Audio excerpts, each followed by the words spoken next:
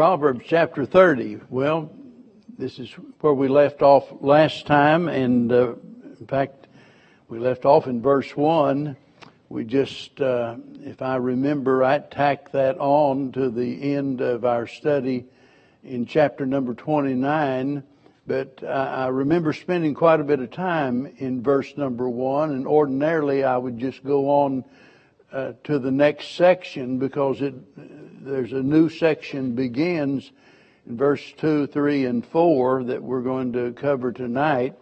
But in order to get the connection, I think we need to do some review. I mean, I don't know about you, but it's hard for me to do a serious study of any kind if I got a big long break in between. And so it helps me to put things together if I go back over it.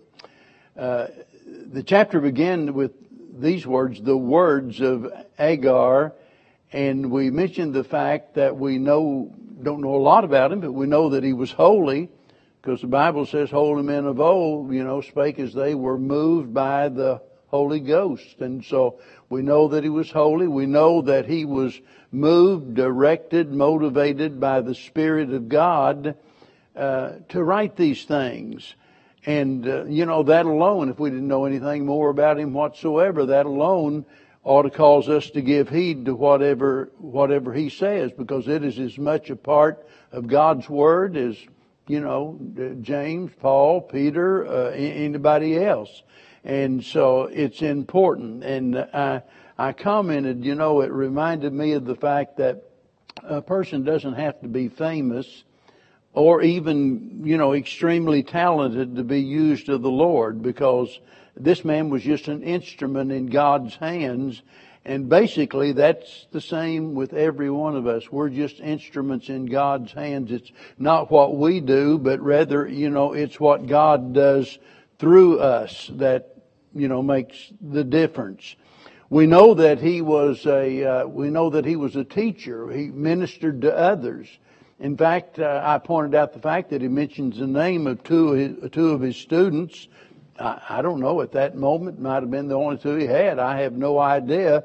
But he mentions the name of two that he was investing his life in teaching. And sometimes less is more when it comes to serious teaching.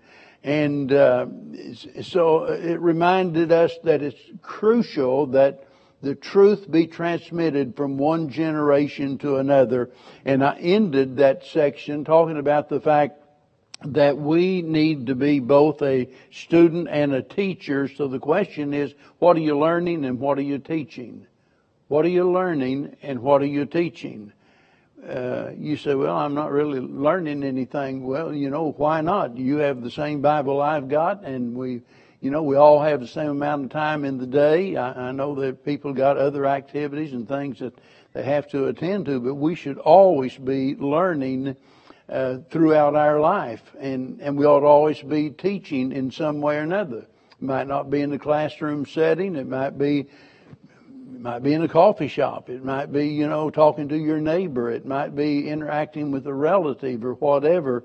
But we all should be passing on, transmitting the truth from one generation to another. Now, as we go through the rest of this chapter, it's divided up into several sections that deal with specific subjects, and it's kind of chopped up in one sense. And one of the things that that I've struggled with in going through this is trying to forcefully put them all together, to where where the one would make sense with the other one. And sometimes we're not always able to see that, but the truth that's being taught is the same regardless. But when it comes to this first verse, and here's a man who was a prophet, a holy man of God, speaking the word of God, a teacher and a student. And in the next three verses, he speaks about his pursuit after God. Now, I want to mention, beginning in verse 5 and 6, that's a different section, because in those two verses he speaks about the purity of God's Word. And I hope tonight that you'll be able to see that there is a connection with all of this, going back to the fact that he is a prophet teaching the Word of God. But verses 2, 3, and 4 are very important in that it shows that here is a man in that position doing those things, and it talks about his pursuit after God. And he mentions two things basically here that we'll talk about. The first thing in verses 2 and 3 is that he admits his ignorance. Verse 2 says, "Surely I am more brutish than any man, and have not the understanding of a man.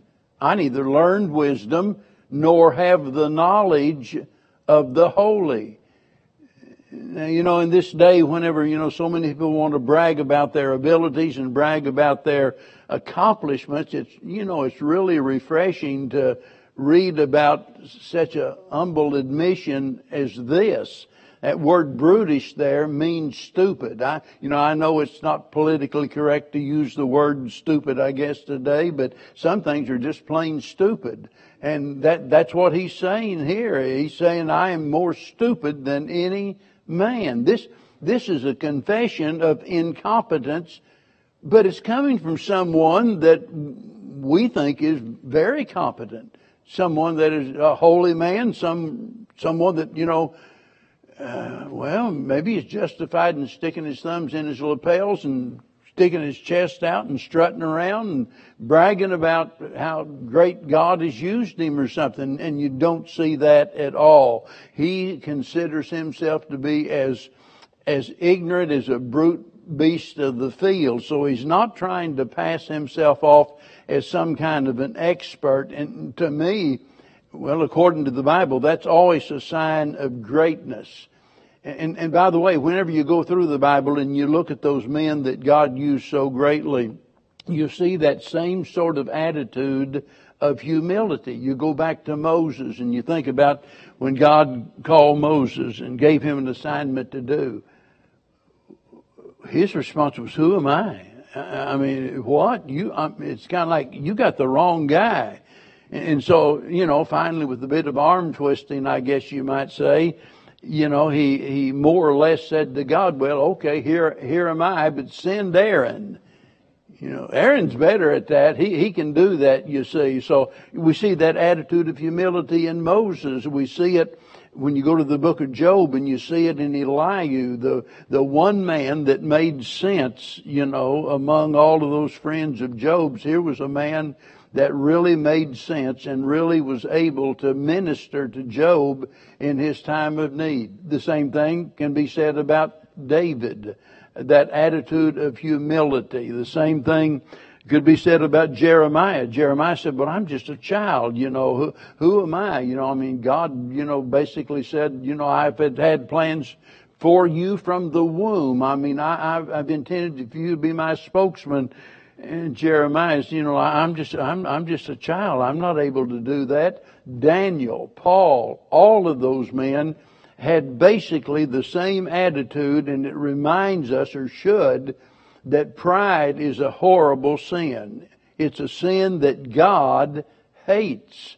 And so even in this alone, here is a man that as you look at this, is pursuing God, as will become clear, I think, later. And he has this attitude of humility that I'm as dumb as a rock. I don't know any more than the brute beast of the field. He certainly wasn't a know-it-all. And if he's going to be a good student, he couldn't be a know-it-all, because know-it-alls never learn anything, The Bible tells us that honor or humility comes before honor.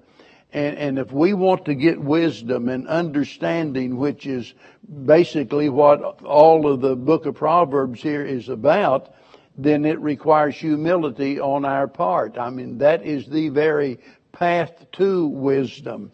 And whenever Solomon said in Proverbs chapter 4, wisdom is the principal thing, therefore he said, get wisdom. So wisdom's the principal thing, but the key to getting the principal thing is humility. And, we've got to be willing to acknowledge what we don't know if we're going to learn anything. And if we think too highly of ourselves, we're not going to get anywhere. And that's why in this day and age where, there's certain catchphrases that people use all the time about what you need is you need more self-esteem. In one sense, I kind of know what they mean, but you can almost tell that they resent it whenever you make a statement like, you need to get rid of your self-esteem, your self-confidence, your self-love, and all of those things. We value ourselves far too highly. Now, I know somebody says, oh, well, but don't you think we are of value? We are of value only in the context of God and our relationship with Jesus Christ. In and of ourselves, we are nothing. We can do nothing. We deserve nothing. And until we learn that lesson, till we get to the point that we're willing to devalue our opinions, and we're willing to stop insisting on getting our way, we're never going to gain the wisdom that God has for us. And so we can't lean on our own understanding, Proverbs 3, 5, and 6, and that's what we do so many times. We lean on our own understanding, depend upon our own ability, rather than putting our faith in the Lord and allowing Him to direct our steps. I guess the question is, okay, well, all right, that all sounds good, and it certainly all comes from the Bible. This matter of humility coming before honor, and humility being the key to us gaining wisdom. But how do we do it? It's really hard to teach a proud person anything. So how does a proud person, recognizing that I've got a real problem with pride, what do? Well, the more we learn about God, the more we lean on God. And the less we think about ourselves, the less we think about our abilities. So it's going back to, regardless of whether the problem in our life is pride or covetousness or whatever it is, the solution to that is the same in every instance. And that's going back to Hebrews 12:2, looking unto Jesus, the author and the finisher of our faith, you see.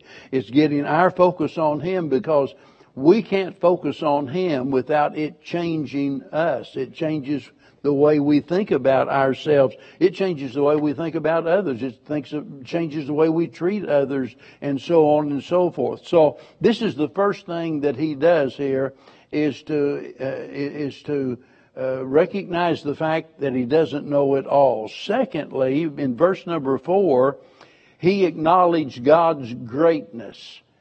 And I just finished up my remarks talking about, looking to God more, leaning on God more, trusting God more. And notice what he says in verse number 4. And this is really kind of tricky, and I hope I can explain it in a way that will make sense to you. He says, who hath ascended up into heaven, or descended? Who hath gathered the wind in his fist? Who hath bound the waters in a garment? Who hath established all the ends of the earth? What is his name? And what is his son's name, if thou canst tell? Now remember, he just confessed his ignorance, and so now he is contemplating the greatness of God, and he asks 7 questions here. 7 questions that man is incapable of understanding. And simply letting us know that human effort, our own ability, is not going to enable us to learn, to know the ways and the wisdom of God. We need more than that. We're going to need divine revelation. And that's why I mentioned verse 5 a while ago that we'll get to, Lord willing, next week. We'll talk about that. And that's where the connection is. And that's why he, as a teacher, is trying to approach this subject in a way to let them know, fellas, look, we don't understand God. He just, I'm glad he spoke in the first person whenever he didn't call them a bunch of stupid idiots that didn't know anything. He said that's the way he was. Well, they knew, sitting at his feet and listening to him, they knew if our teacher is that way, we surely are. So, I don't think they had any problem in getting that message whatsoever. But he just wants them to understand that there are things that are too deep, too mysterious, that we cannot understand the ways of God. We must have a revelation from God. And folks, whether we take the microscope and examine, the little things of the world, or whether we take the telescope and look out yonder in space and, we see those dark voids out there, the black holes, and we look at the wonder of creation and all of that, we can acquaint ourselves with all of the scientific theories based on our observations from those things, but it's all in vain when it comes to really gaining wisdom without God's inspired word. You see, that's our only sure defense when it comes to understanding God.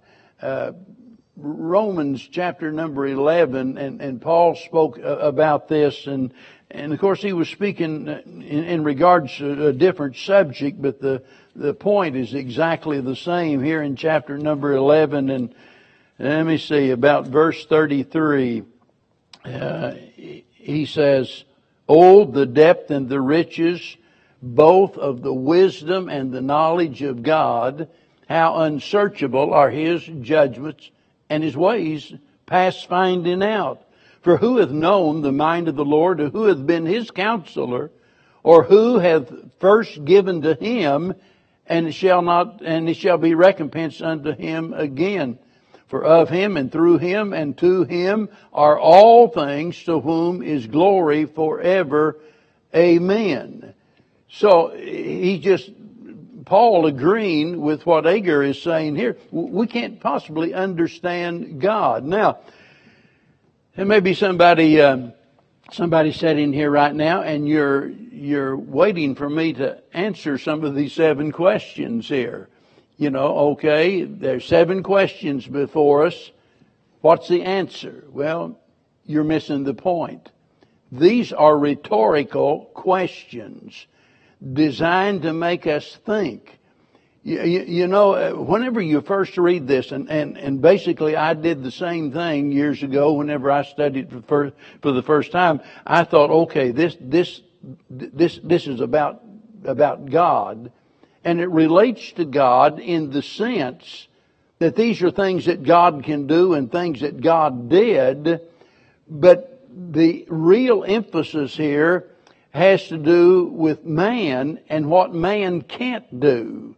That's what he's trying to get them to see. You're not God, You can't do these things. Man doesn't have the ability to create, to control, or even to comprehend creation. So let's look at these questions again, and we don't need much comment, but just notice each question. Who hath ascended up into heaven? I've never met anybody that did that. Or descended. Now remember, these questions are being presented to his students here, and having to do with what man can or what man can't do. Well, the answer is obvious to that. Nobody. And then he says, who hath gathered the wind in his fist?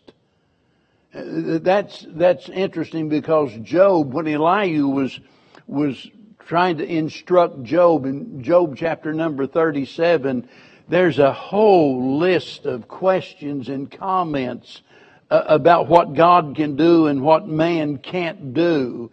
And so there we see nearly exactly the same argument proving man's inability. And, Jesus really summed it all up, didn't He? There in John chapter number 15, He said, "Without me you can do nothing." We couldn't take our next breath of air without Him. We can't do anything without Him. And so we are totally dependent upon Him. And that's the point that every person needs to get to in their life, that without the Lord, I can't do anything. And then so he says, who gathered the wind in his fist? who hath bound the waters in a garment? Well, boy, whenever you think about, what do they call it, hydrology, the system of the water, and the evaporation of it and so forth. It's just mind-boggling to think about all the water that fell here today, and all that water was up there over our heads all of this time, And who has bound the waters in a garment? I mean, God just got it all up there. But who among man can do that? Now, I know many years ago, there was a lot of effort and a lot of talk about man being able to produce rain. Well, the native Indians had their rain dances and hoping to bring rain. I don't know that ever worked.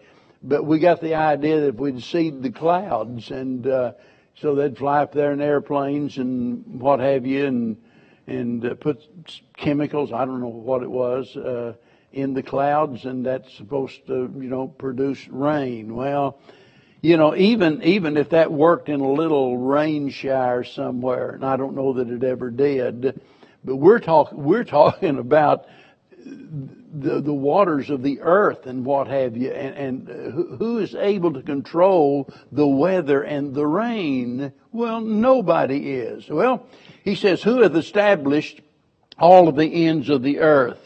In other words, does any man have the wisdom? Does he have the power to establish, that is, to lay the foundation and to construct the earth? Of course not. Well, we build these magnificent buildings, and we built the Astrodome here some years ago, and boy, we look at something that that we made, and we think, wow, that's really something. And in reality, that's nothing compared to the creation that God made here on the earth. And that's what he's saying here. Who's able to do that? Well, no man is. And then he says, what is his name?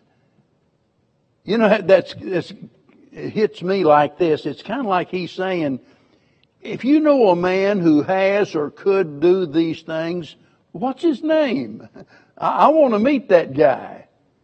That's my take on it anyway. What's his name if there's someone that could do all of this? And notice, and what is his son's name if thou canst tell? In other words, if such a man exists, his son would sure know about it. And so what's his name? He would know what Daddy did or what Daddy could do. And so I want to look him up in the phone book. I want to find out where he lives. I want to do some investigation. I want to meet that man. All of these 7 questions are all designed to humble us before God and let us know we can't do what God does. And as we focus on the greatness of God, it changes the way we think about everything else. As Charles Bridges said, the nearer our contemplation of God, the greater our communion with God. And that's certainly true. We become like Him as we focus on Him, according to 2 Corinthians chapter 3 and verse number 18. And you have to be amazed at the audacity of people who think that they can either understand or explain everything. With all of the mysteries associated with God, there are some folks, it's just like, well, I can figure that out. It's kind of like a Rubik's Cube. Let me have him play with it long enough and I can figure it out, But the fact is, none of us can really comprehend God. Here's the point, and this is all going to come to a close here in just a minute. But here's the whole point. This is what it all boils down to. And that's the fact that we only know as much about God as what God chooses to reveal. And He does that through His Word. And that's why when we get to this next verse, in verse number 5, He talks about the purity of God's Word. This is our way of being in touch with God, and our way, because we can't understand God fully, right? But this is our way that even though we can't understand God fully, we can enjoy His fellowship and enjoy His benefits, you see, of having a relationship with Him, even though we can't understand Him. You know, He's not completely knowable, but He's knowable. We can have a relationship. You know, to me, Agur, as he's teaching these guys this, is trying to help them to see that we can't understand God in and of ourselves. We can't do anything. We have to depend upon the Word that God has revealed to us. And the point is, we can't speculate beyond that. And it's speculation that gets us in so much trouble. Assumptions and speculation. We don't have the facts, but we couldn't be wrong because we're so smart, we got it all figured out, you know. And so we jump to conclusions by making assumptions, and so many times we just speculate, well, it's got to be this way. Well, there's been more than one person made a fool out of themselves trying to speculate. We can't depend on that, folks. You know, I always hesitate to say anything negative about preachers, but there's some things that need to be said, and it's certainly not true of all preachers. In fact, but there's at least more than a few preachers that I've known over the years that in at least some of their sermons got beyond preaching the Word of God to speculation. You can't believe it, especially when you get into this thing and it's real bad. It seems like in the deep South, where preachers pride themselves on finding something that nobody ever heard before, something no other preacher knows, and you're going to hear something in this sermon you've never heard before. And what they generally will do is take something and make a type out of it. Now, there are shadows and types in the Bible. There's no doubt about that. You know, God intended for it to be that way. But that doesn't mean that we can just take a subject and make a type out of it. And it's kind of like a sermon I heard many years ago by somebody I really loved and respected about Christianity being like baseball, you know. And boy, I mean, he went through all of the details. Well, you got to get to first base, and that's salvation, and and on and on and on and on. And let me tell you, that's not preaching the Word. There's nothing. That's not even a good illustration, by the way. But preachers aren't the only ones guilty of that, because so many people speculate on what they feel or what they think that the Bible is teaching instead of letting the Bible interpret itself. Man can't ascend up into heaven to get wisdom. You can't descend from heaven to bring wisdom down to others. The good news is Christ made it available. You know, and so we don't have to ascend up into heaven. We don't have to go up there and get a wagon load of it and bring it down for everybody else, because, you know, whenever He came into the world, it says He made all things by His power, that He created all things. By Him all things consist. And it was by the word of His power. And then Paul tells us in Him are hid all of the treasures of wisdom and knowledge.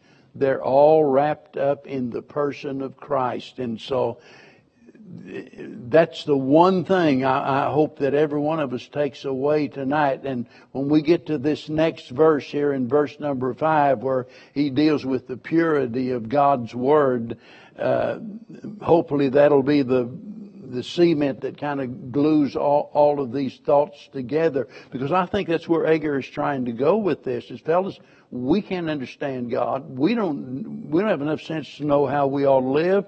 We can't speculate on it because we're going to get ourselves in trouble. And so we must depend on God's revelation. And thank God we have a revelation from the Lord. We don't have to, call up the experts or sit around and wonder if this is right, or go read the best seller from some Christian author. We've got it all right here in God's Word. And He tells us as much and no more then we need to know. You know, I love to study prophecy as much as anybody else, but there comes a time whenever we have to realize, you know, that I don't care how hard you try, you'll never be able to understand everything about prophecy, because He didn't give you the whole playbook. He didn't tell us everything. He told us just as much as what we need to know. And, you know, that'll be good enough for us. So we'll talk about the purity of God's Word, Lord willing, next week. All right? Anybody